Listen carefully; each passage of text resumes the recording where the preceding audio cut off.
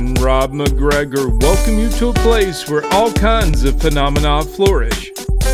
Voices whisper ancient secrets, signs and symbols are abundant. UFOs, ETs, ghosts, and even the dead move about freely. Here we meet authors, researchers, and investigators of the mysterious, the strange, and of the inexplicable anomalies that surround us. Step out of the everyday world and take a journey into the mystical underground.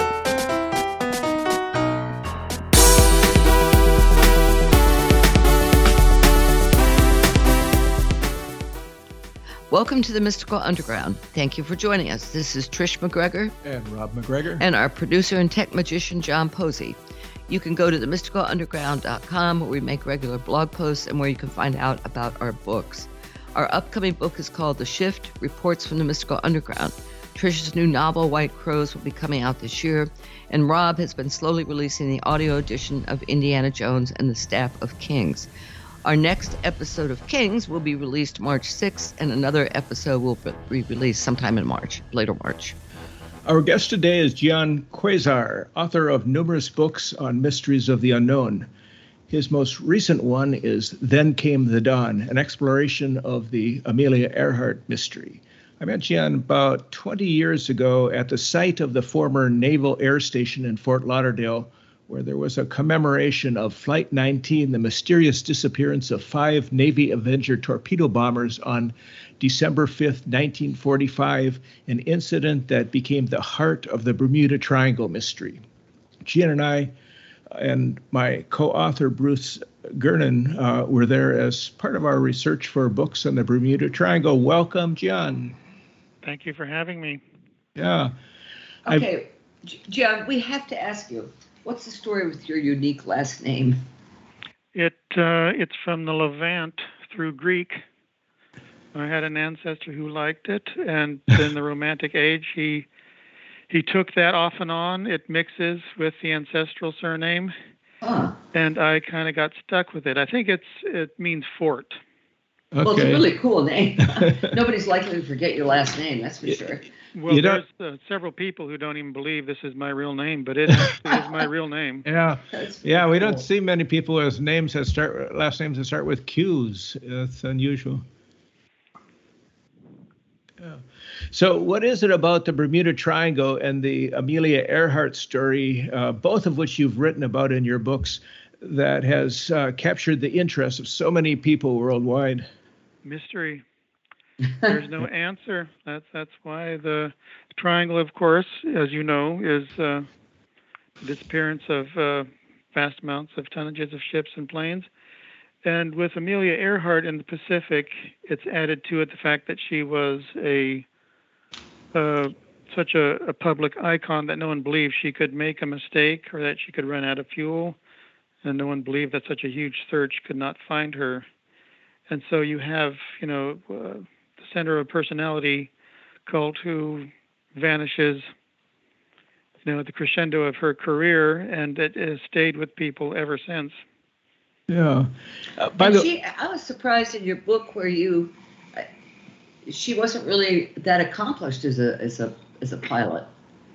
Well, by the time she vanished, she was a very good pilot, but in the beginning of her fame, she wasn't. She had learned flying in the early 1920s in Los Angeles, and what was available then for most any non-professional pilot was stunting and the derby stuff. Mm-hmm. So none of that prepared her for long-range flying. And so because of Lindbergh, he really started the hero movement, in which you could garner huge amounts of money for doing firsts because it showcased progress in individual courage. And that really became the mania. And she just, at the right moment, a few days after Lindbergh crossed the Atlantic, she flew those leaflets over Boston for a charity event. Mm-hmm. And that got her recommended for when they were going to take a woman passenger over the Atlantic. Right. And that's how she got picked. But at that time in her career, she had not flown steady for years, and she had really no real navigation experience. And she, on that flight to Great Britain, she wasn't even a pilot, right? She was just a passenger. No, she was just a passenger. She called herself a sack of potatoes. Yeah, right. Yeah, and I don't think it hurt that she was married to George Putnam too. Well, at the time she wasn't. Yeah. Uh-huh. This is when Putnam first came across her. Right, and it sounds like today it sounds like so what? She flew across the Atlantic, but at that time there were, after Lindbergh, almost everybody drowned after that or disappeared, right? I mean, weren't there like 11 people or 11 flights that didn't make it afterwards? 11 or 18, something like that, and a couple of women were lost as passengers. Right. I think I mentioned them in the book. I can't recall their names, but I know the great Walter Hinchliffe he disappeared on there with his passenger, and it was something about national pride. You know, they had to be the first one now. Right. Whoever tried to cross. So it was a very daring thing. She was a very courageous woman. But it's her personality that entranced everybody, and that kept her fame going and kept the offers coming. Yeah, and she actually wrote a letter to her mother as if she had died on that flight. That was interesting. To both her mother and father, yeah, pop-off letters. They were to be given them if she didn't come back. Right. So how did you come across those letters? Were they in one of the books, or? Oh, yes, they've been published many times. Okay. Then Purdue has an awful lot of information, you know, a lot of the paperwork, the letters and so forth. How long did it take you to do the research for this? Very long, because I'm not good at biography. I'm really not someone who delves into the lives of others. It's mystery that I seek, and of course, because of her disappearance, I had to look into it. But the biographic part is what took me so long, because I just drudged along, and I had to read biographies that were so pro Earhart. A lot wasn't accurate, and then those who denigrated her, and then those who simply tried to promote their own theory, and it took a long time. Probably 10 years. Wow. Yeah, you say it's not a biography, but there's a lot of information about her life, quite a bit of detail. I was surprised at how much you came up with. I tried to tailor it to what was relevant to her character, that would shed light on, how she vanished, what her personality was about. Yeah. Talk about the difference between destruction and disappearance. Polls have shown that a surprising number of people under 25 know nothing or very little about the Holocaust now, in which 6 million people were killed. Yet young people generally know about the Bermuda Triangle and Amelia Earhart. Personal fame. She has a symbol about her. It's kind of like the opposite of a scapegoat, where we put all our sins on an individual. People who become a glorified symbol, we put all that we glorify on them, whether it's true or not. Yeah. And when someone like that vanishes, it's always mystery. It'll always come down to mystery with the triangle, with Earhart. With anybody who vanishes, there's a question mark. Mm-hmm. And until you find actual tangible evidence, you cannot be sure of what happened. Yeah. You can say she's dead, but when and how. Yeah. Documentary producers are also captivated by mysteries. How many times have you been interviewed about the Bermuda Triangle? Flight 19. Are you keeping track? I don't know anymore. Certainly there's over 30 documentaries done with direct interviews with me, and then, they sell to a subsidiary. I've been told I'm on this channel and that channel, and I never had any recollection of that. Right. Same with Bruce. After 3 years of about 4 different companies trying to negotiate my own television series, I really kind of got tired of what reality TV would offer me, and I just kind of said, forget me. And I have not been interviewed except by an American production company in the last few years, except a German company, and now History Channel has contacted me. But I really, I'm very sedentary when it comes to TV. If they don't want to come to me, I don't move, and they won't film me now. Yeah. Interesting. Yeah, Bruce Kernan, my co-author of Bermuda Triangle, a couple of Bermuda Triangle books, is every time I talk to him, he talks about one or two other new documentary producers coming forward and asking to interview them, and they go out on flights. So, and of course, living right on the edge of the Bermuda Triangle helps for that. And Florida? Yeah, right, edge of the Bermuda Triangle. Yeah. So he's continuing to pursue it. Well, I've not been filmed for years now because I simply, even when they offer, Los Angeles, I was to go there for In Search of, for Ancient Aliens, I don't know how many different shows, and then something got all confused, and they weren't even going to tell me how to get to the studio from the airport, and I said, get it. Yeah, right. Yeah. So what's your, before we move more into the Amelia Earhart story, what's your take on Flight 19, the incident that set off the legend of the Bermuda Triangle? Oh, my book on that still is my #1 bestseller. Okay, cool. All things even 10 years after publication or more. Yeah. That, I had to do all the, really trying to rig it around how they got lost to begin with, how they could have tried to work out their position, how they got back, how they got in the Okefenokee Swamp, which where I believe is there, or right down in the Pinhook Swamp. And that's still, I've never changed my thesis on that. Okay. No evidence has ever come forward to change very tangible evidence that they did get back to land, and they went down in a storm in southern Georgia. Okay. So was it... were the remains found? No, nothing. Nope. Oh, okay. No, nothing. This is the Okefenokee Swamp is a federal refuge, so you can't go in and look. The water is tannic acid, so it will corrode everything. It's a huge area. It's like 660 square acres or something. More than that, 660,000 square acres or something. Yeah. Do you think it was pilot confusion or something more that caused them to get lost, which seemed very odd, since it was just basically a flight that shouldn't have been unusual at all, just a training flight, normal training flight. It was a cascade of things. I'm sure that one led to the other. Certainly, Taylor's compass was not functioning. So he must have had a 30-degree declination on the compass, and took them when they were on course, off course again. But how all of those pilots didn't see the location of the sun, how none of them chirped up and said we're going wrong until Powers got upset and told them we have to head west. So there's still a lot that cannot be explained that intervenes. 5 aircraft simply don't vanish for a single mistake by one pilot. Yeah. So what prompted you to explore this 85-year-old Amelia Earhart mystery? I mean, other than the mystery. You're always in hopes of solving it or contributing to it. Otherwise, it's not worth it to me just to wallow in mystery. Yeah. But I thought I just did not believe that all the spy and die conspiracies could be completely wrong, nor were they all correct. And so I wanted to look into it.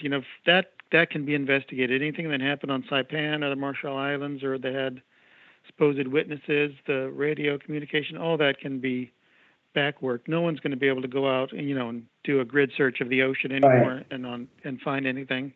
Right. So I started that. Ironically, at the time, my eye doctor was the last of the Earharts. Oh, really? He and his father, Wally, were the only Earharts to go to her 100th birthday celebration in 1997. And he's quite a character. He has the same hair color and everything. So you can well imagine how charming she was, the way she would come off with people. Then as I continued to do research, ironically, yet again, I found out someone I'm extended acquainted with and on Facebook with was Putnam and her grandniece. To give you an idea of Putnam, Maxine didn't even know she was the grandniece until she was middle-aged. The family, I guess the extended family, didn't mention much about their great-great-uncle or whatever. Well, it's fascinating, her life contrasted by sudden disappearance and everything that came up afterward. Well, it sounds like you had your share of synchronicities when you were doing this. I mean, Come on, an eye doctor who's an Earhart. What are the odds of that? Well, Matthew he moved away, but that was surprising me. I asked him, of course, when he was the junior eye doctor then, and the head eye doctor sent me down to him, and Dr. Matthew Earhart, and I said, "Are you any relation?" And he said, "I am." And he had I knew his father was Wally. He was the one who agreed with Gerner and said he thought the Japanese were involved. Yeah. So that was his dad. Yeah. But as far as her personality and also her appearance, I think something that helped her in the beginning is that, oddly enough, she looked a lot like the young Lindbergh. They have the same haircut. So. Yeah, and the same look. Smiling, the same Midwest mannerisms, that shy look. Yeah. She was kind of like Peck's bad boy in some respects, but, the shy, but very well-spoken. Not pushy, but a well-spoken woman of conviction. And a writer, too. Yes, she knew how to write. That Putnam loved that she could actually write a book for it, and he could sell it. Yeah. Thing is, Lindbergh really was shy. Earhart ultimately was not shy, but she gave that appearance. That was her persona. Just as an aside, have you ever heard of Richard Cox? Is that name familiar to you at all? Great mysteries. It's another mystery, disappearance. Maybe you might be interested in it. We tried to pursue it. He's the only West Point cadet who ever vanished without a trace. While being a cadet? While being a cadet, yeah. And we looked into it and did a proposal. This was many years ago.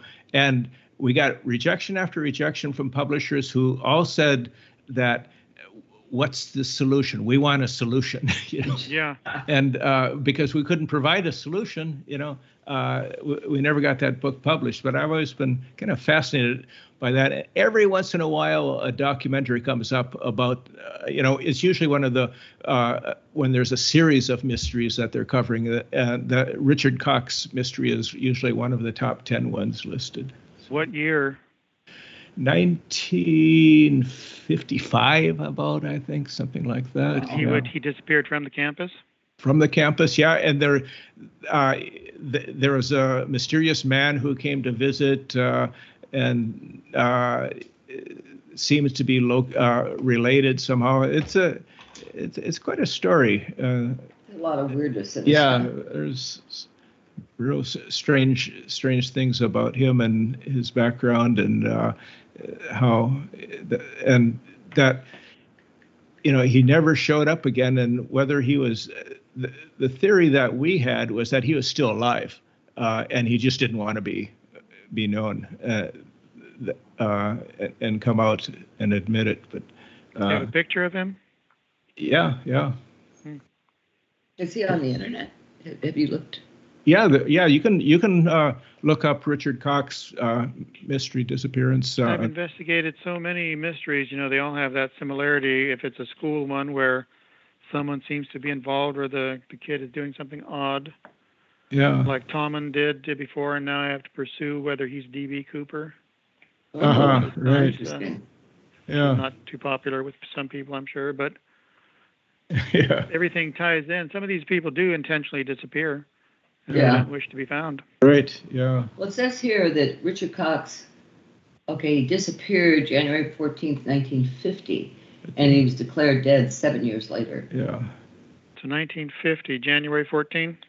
1950 was the day he disappeared. He was 21. Disappeared from West Point. What year was he, do you know? 1950. No, what year was he in? Was he junior? I don't know. I don't remember that. And anyway, he was declared dead in 1957. So. Yeah, it's standard. Is it? So they didn't think foul play was involved at the time? They looked into it, yeah. Yeah, I mean, how could you not? And the FBI looked into the case and didn't find anything. Well, there's really nothing to find when someone disappears. That's always the big investigating problems, that people think disappearance leaves evidence, and it doesn't. Right, yeah. There's only ephemeral time time sequences and so forth, and maybe he's acting different. Maybe he saw someone before. Maybe someone came to visit. But, where does that induce one to go? Right. Yeah. Well, what did you find out about this Cooper? Is that... Well, Cooper, D.B. Cooper is the famous Right. skyjacker. Right. Yeah. But in searching through potential people to be him, the evidence points that this was someone who knew aircraft quite well, who vanished, but was off the grid. The FBI can never trace him, even in Canada. He had to have some connection with Canada.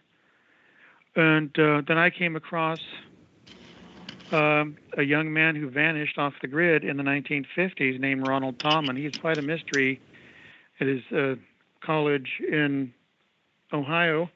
He looks just like the sketch of Cooper, only younger, of course. And he had the ruddy or Latin color to him, even though he's mostly German. His grandmother was Italian. And he was in the plane club. I got his, the yearbook, all that kind of stuff. And he disappears. No one thought he was really dead. He did a couple of strange things before he vanished.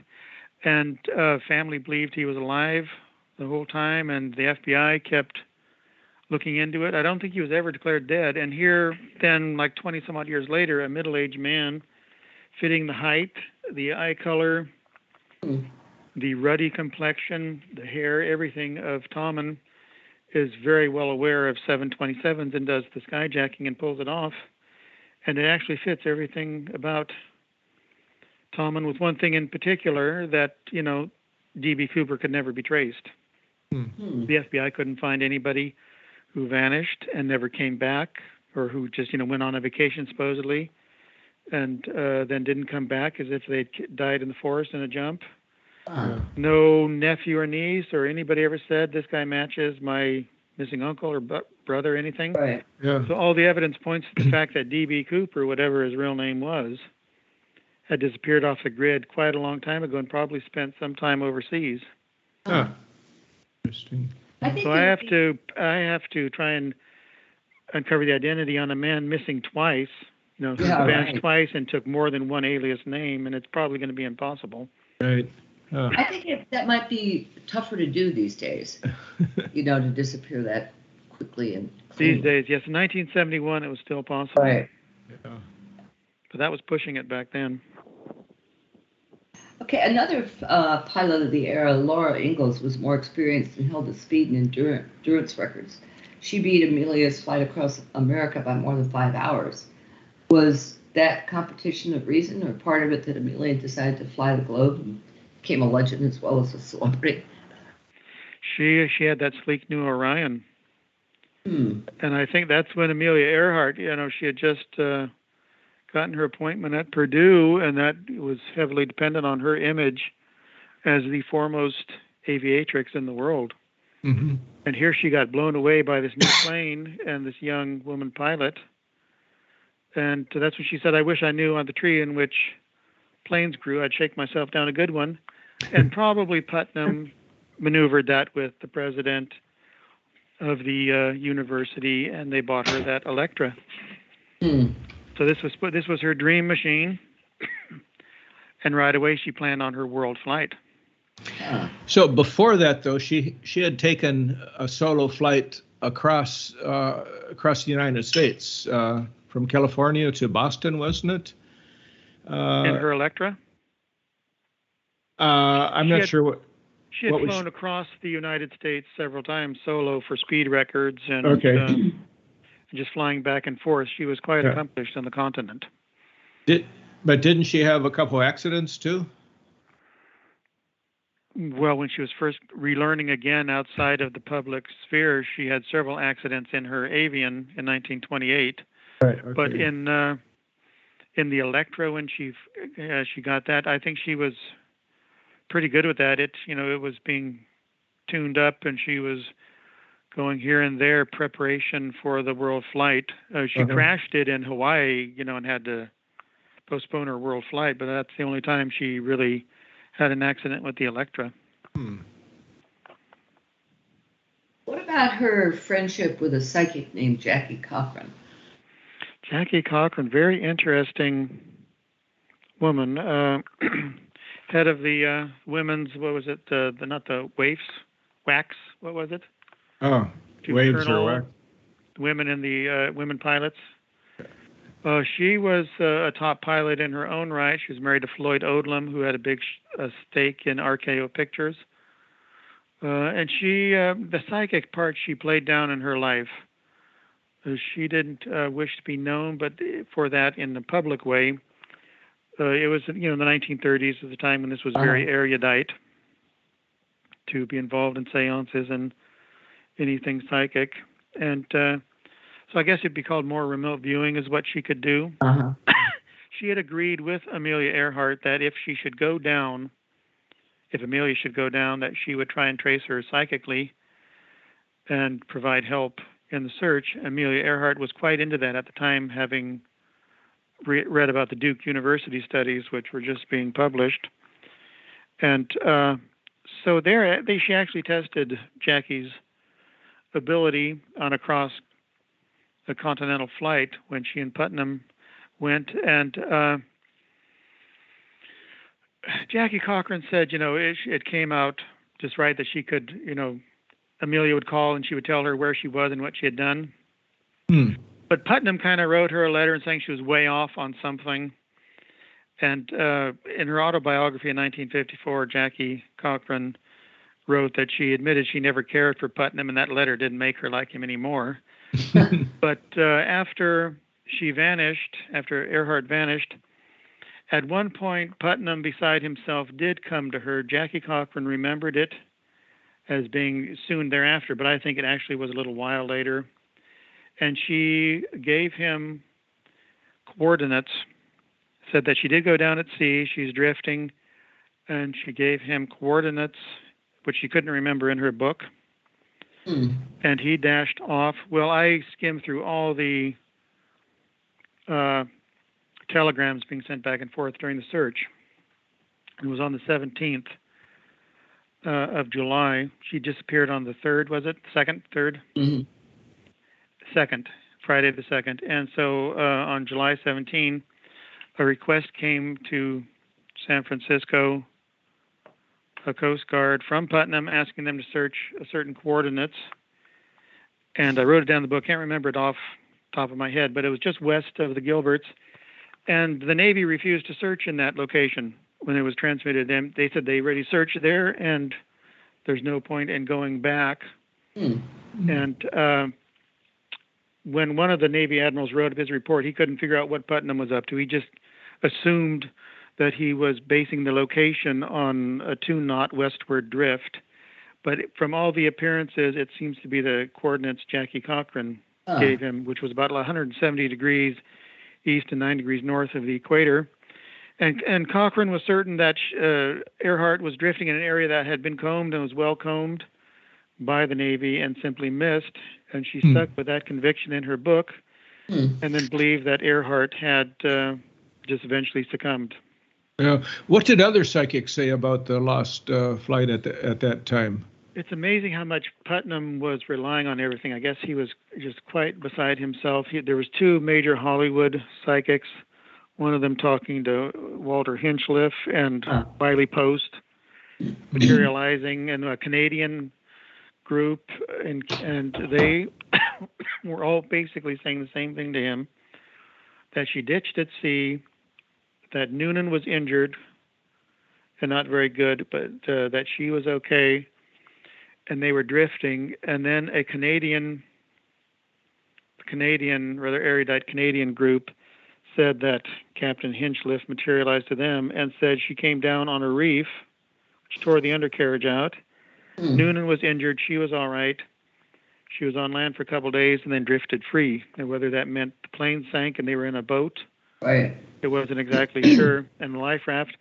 But all this was coming into Putnam over this time, and he believed there had to be some truth to it somehow, and he kept urging Jean Vidal to try and get the State Department involved to search the Gilbert Islands more, try and get the president involved. And then an old captain from Australia, Canadian, or is New York, Captain Wilson, L.M. Wilson, saw that the search was being discontinued, and he contacted the Herald and had them contact Putnam and told him about an Australian captain who told him about this reef in the Gilbert Islands, this turtle reef that's not on the charts.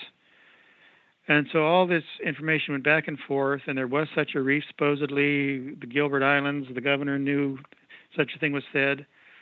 And this is what really lit the diplomatic airways on fire. And, Cordell Hull did get the British to go search. Captain Handley went out in his rig, and they couldn't find the reef anymore. And all the information that they could get was that Earhart would turn around to the Gilbert Islands if she couldn't find Howland Island. Mm-hmm. So Putnam was certainly ready to believe that she had initially survived.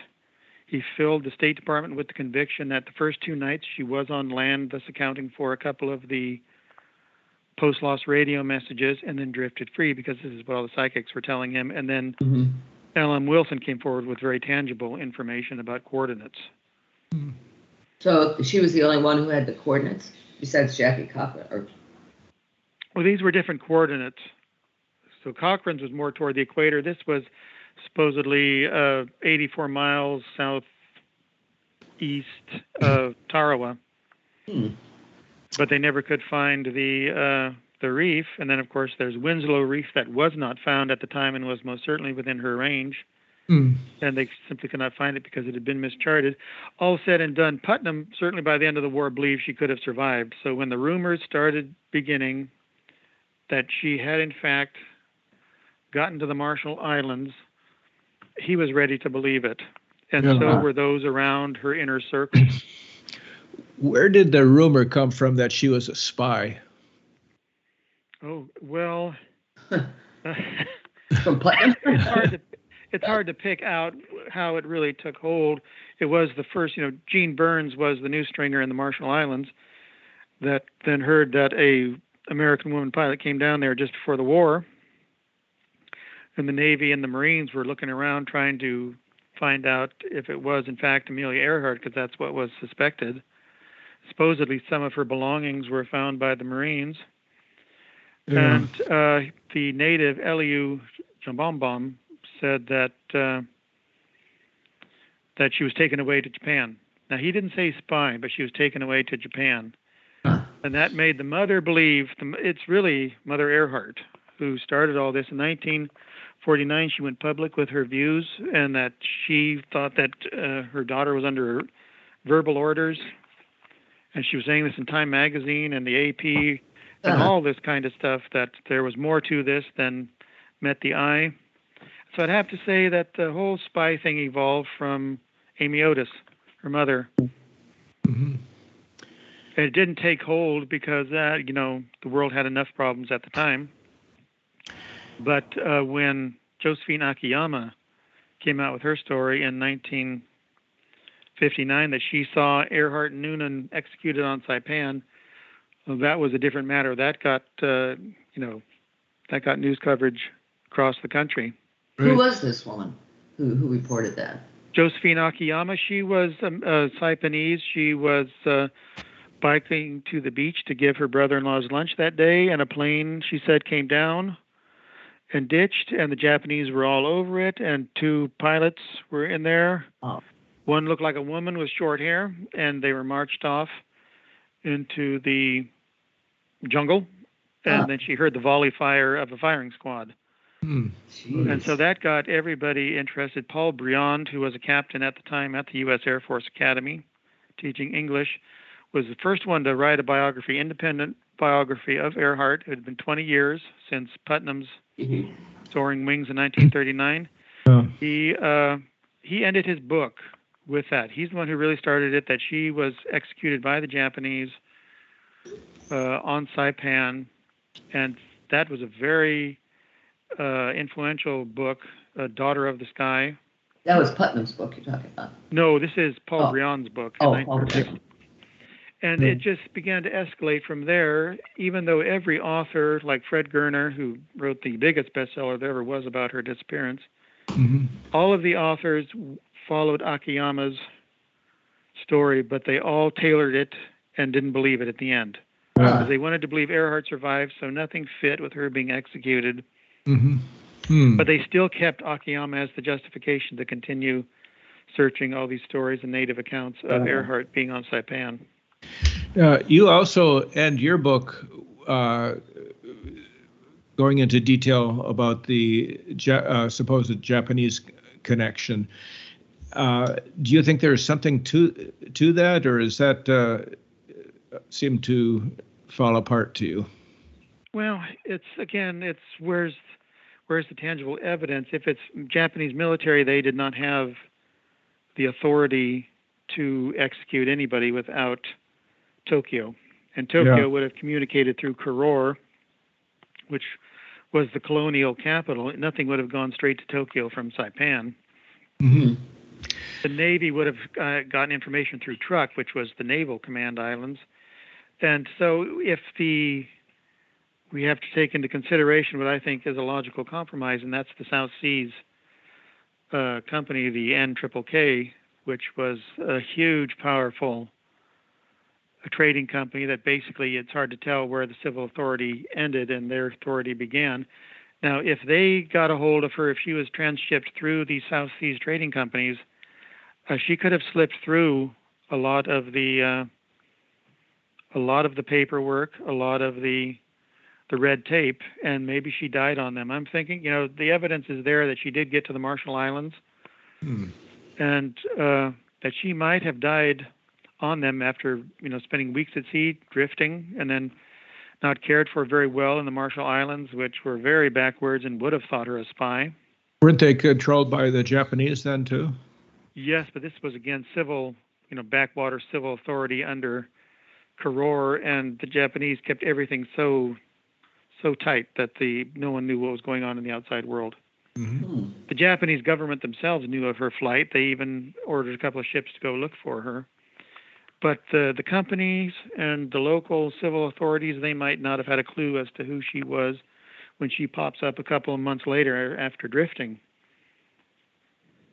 Well, she could have just been some lost person. Well, spy, they would have assumed spy, and that's how they were. And then the trading companies, the major capital for the trading companies was Saipan, and so they might have shipped her there and then realized who she was. And she, like the original stories from the natives on Saipan, is that this unidentified woman lasted only a week and died. Not all this conspiracy. Yeah. What about Noonan? Are they saying that he survived or died also? Well, he kind of fades in and out of the stories. No one's really sure what happened, just gone. Or someone would say then executed. Well, they couldn't do that. Yeah, but except all the stories were that he didn't survive anyway, that only she did. Yeah, the psychics all said that. They had that in agreement that whenever the plane went down, that he hit his head and died, it seemed. Shortly thereafter.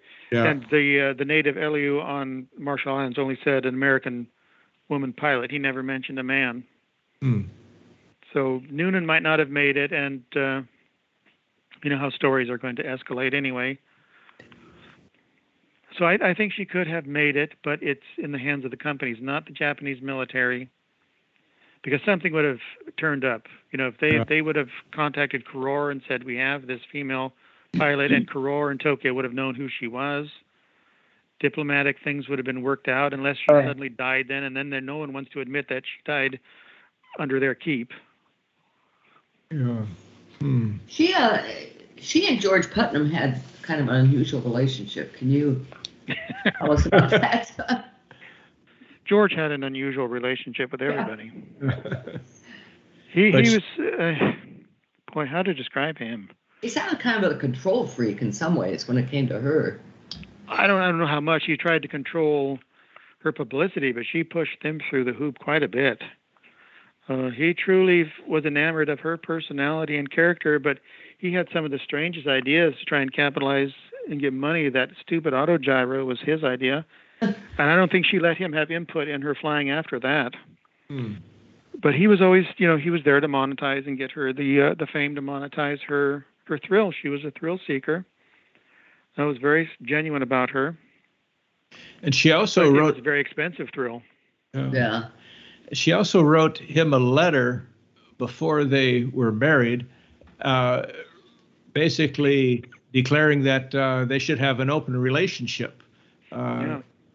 Which adultery was okay. Yeah, that was that wasn't part of the publicity, though. No, that wasn't. I don't think anybody really is going to think it's so modern that you're going to condone betrayal.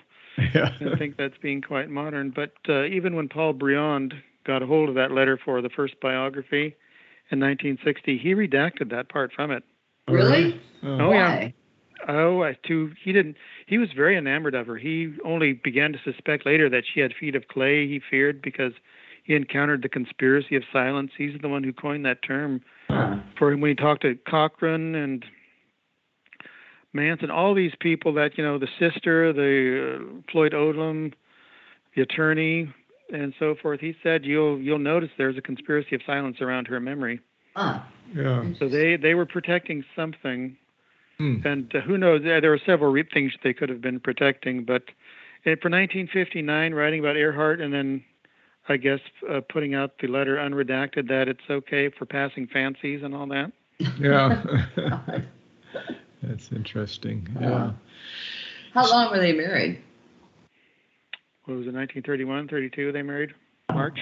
So, and it's about 5 years. Then he married fairly soon thereafter to Jean-Marie Consigny. Who's that? After she vanished. So he wanted her declared dead before 7 years? Was that the case? Oh, yeah, he got her declared dead quite quickly. A couple of years. Yeah. Was that so he could marry this other woman? Yeah. So he did that specifically so he could marry the other woman? I would assume so, because there's, he said enough during the war and certainly bragged enough to the family that he indicated she could have been alive. I think he completely made up that whole story that he was in the China-Burma theater and was told to go listen to Tokyo Rose's broadcasts, and that might be Amelia Earhart broadcasting under duress. And he claims he made this 3-day trek through dangerous enemy-held territory to go listen to the radio, and said it could not have been her. And Earhart's sister, Muriel, she wrote that in her book, her biography of her sister.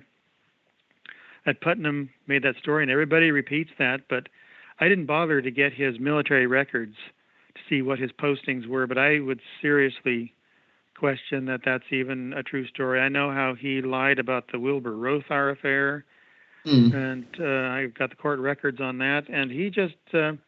He was that type of person, he wanted the sanctimonious memory of Earhart to go on. He wanted it to be pure. But of course, the effect is that within her family and close friends, he certainly indicated he believed she could have been alive, and that's what the mother certainly believed after Gene Burns' 1944 article talking about this unidentified white woman pilot who came down in the Marshall Islands in 1937. So Amy Otis was all over that. She was sure that Earhart was then taken off, and she begins once again the whole idea there was an ulterior motive to this mission.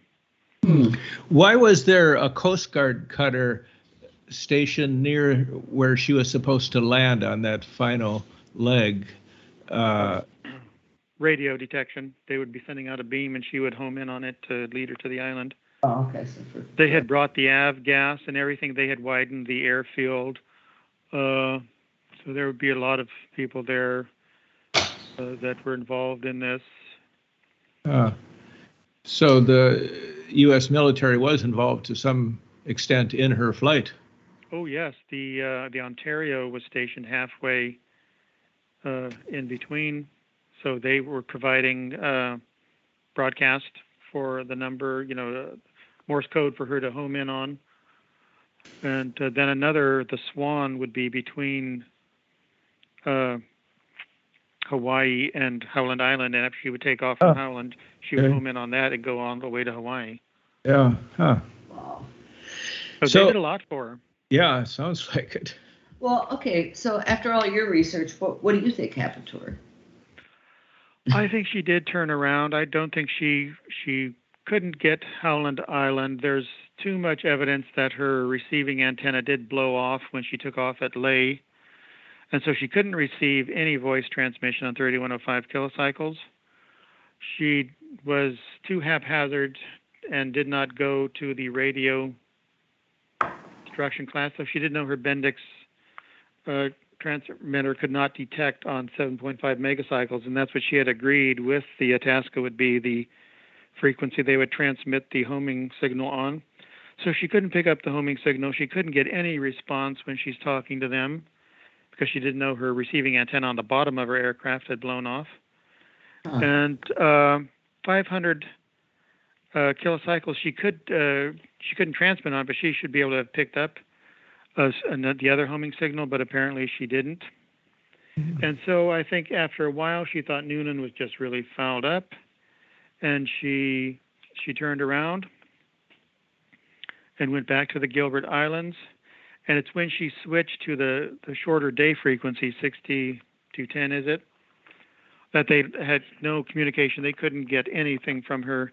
And it's just another indication she was much further out than she admitted. And I did all these mathematics for the difference in time change back then. There was not just this normal zone time change. Right. There was a 30-minute time change out in the Pacific. And it's obvious from what she's saying that she didn't make the adjustment. So when she says hour, she means half hour. It was not lined up. So she's still with a heavier headwind, which they've concluded she did have. She still thought she was on time at Howland Island. If you look at the actual clocks, as they would have appeared had she adjusted them properly and adjusted her clock properly. And so there's no way she was on time at Howland Island. She was still a couple hundred miles out when she thought she should be over them. And so I think she was within range of the Gilberts and did drift, probably got down on a reef somewhere.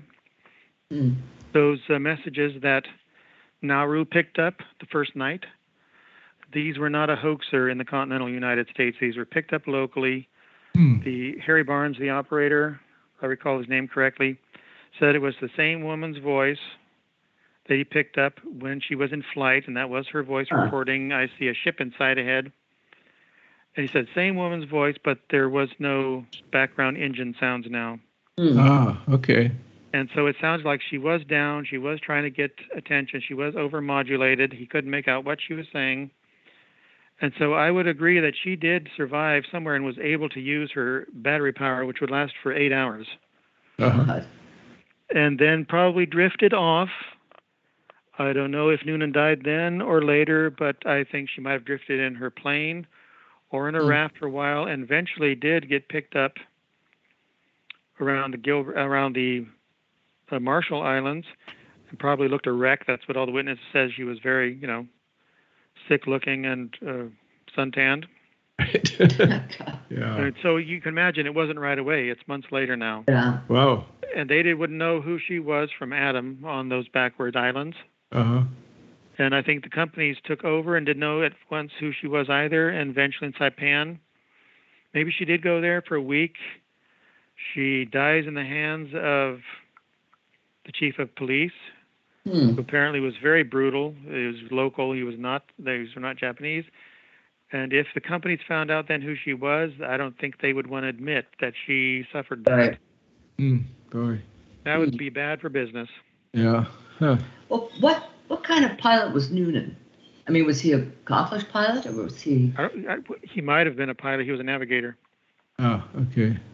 He was, I would say he was a very good navigator when he wasn't drinking. Okay. But he did have a boozer problem, and the spy and die theorists like to dance around it or really minimize it to make it look like Earhart was on a top secret mission. And, of course, for something like that, you're not going to take a subpar navigator. Yeah, right. But I don't know what they try and promote her being on, because there's really nothing she could do from an Electra at that course. Yeah. There was no photo bombing back then, and of course any island would know they were photo bombed. That came about in 1939 and was used in the war, where basically big flashbulb bombs were dropped, and then they made a big light down on the bottom, and the cameras overhead took pictures. Well, she clearly wasn't doing that, and her course called for her to be over Japanese territory at night. So she's really not going to see anything. I don't know what they thought she would be spying on.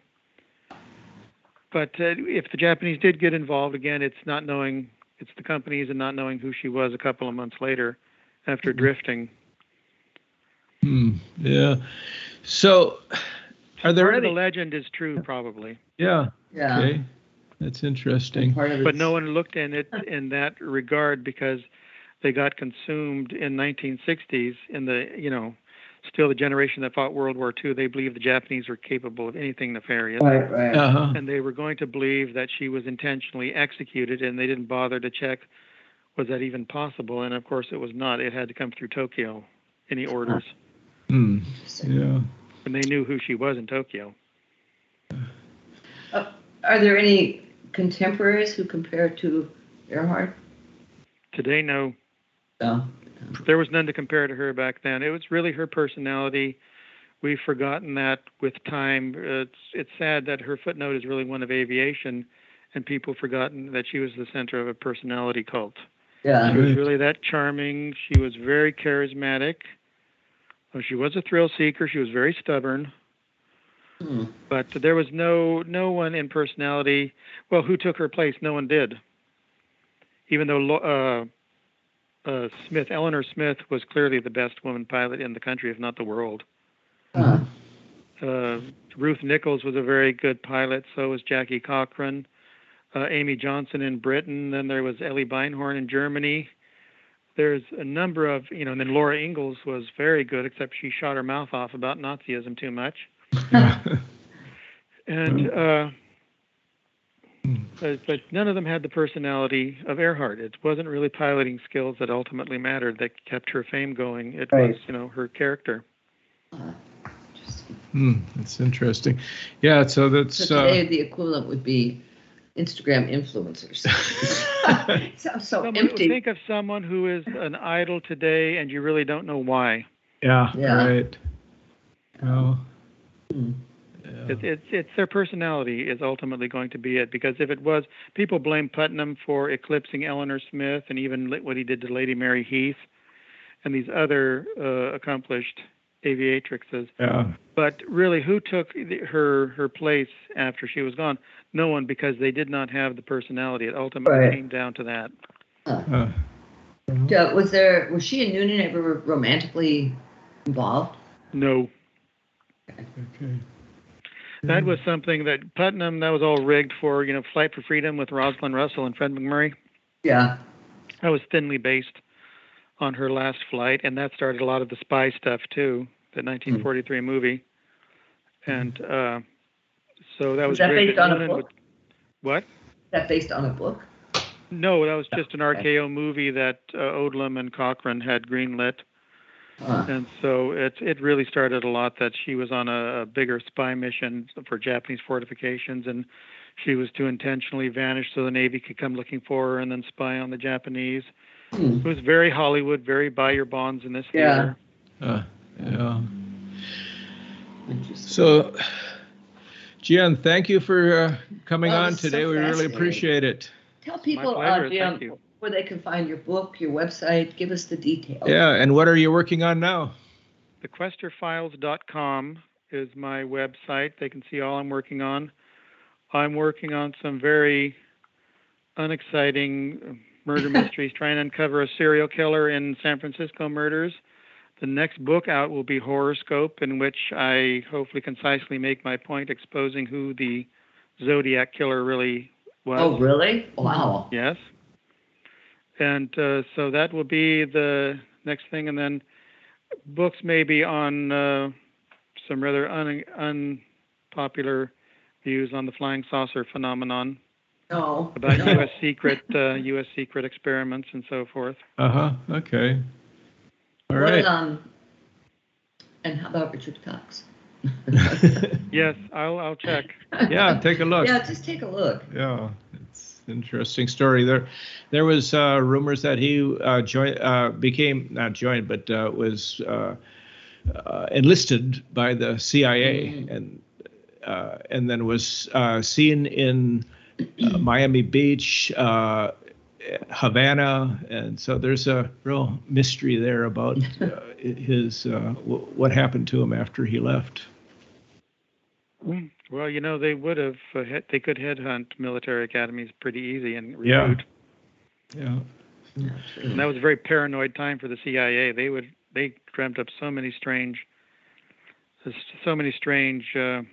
operations. That one where they were going to be dropping all these flares off Havana and convince the people that it was the second coming and they're to join the angel throng and overthrow Castro. Yeah. God.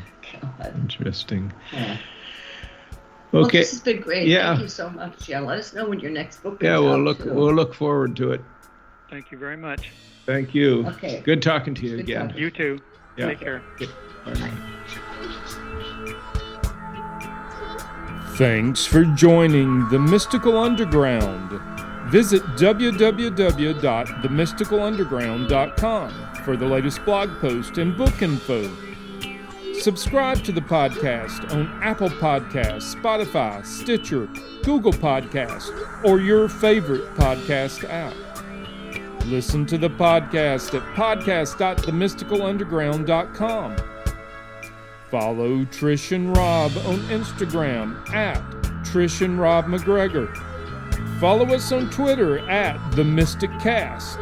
Send email to podcast@themysticalunderground.com. And until next week, thank you for listening and stay mystical.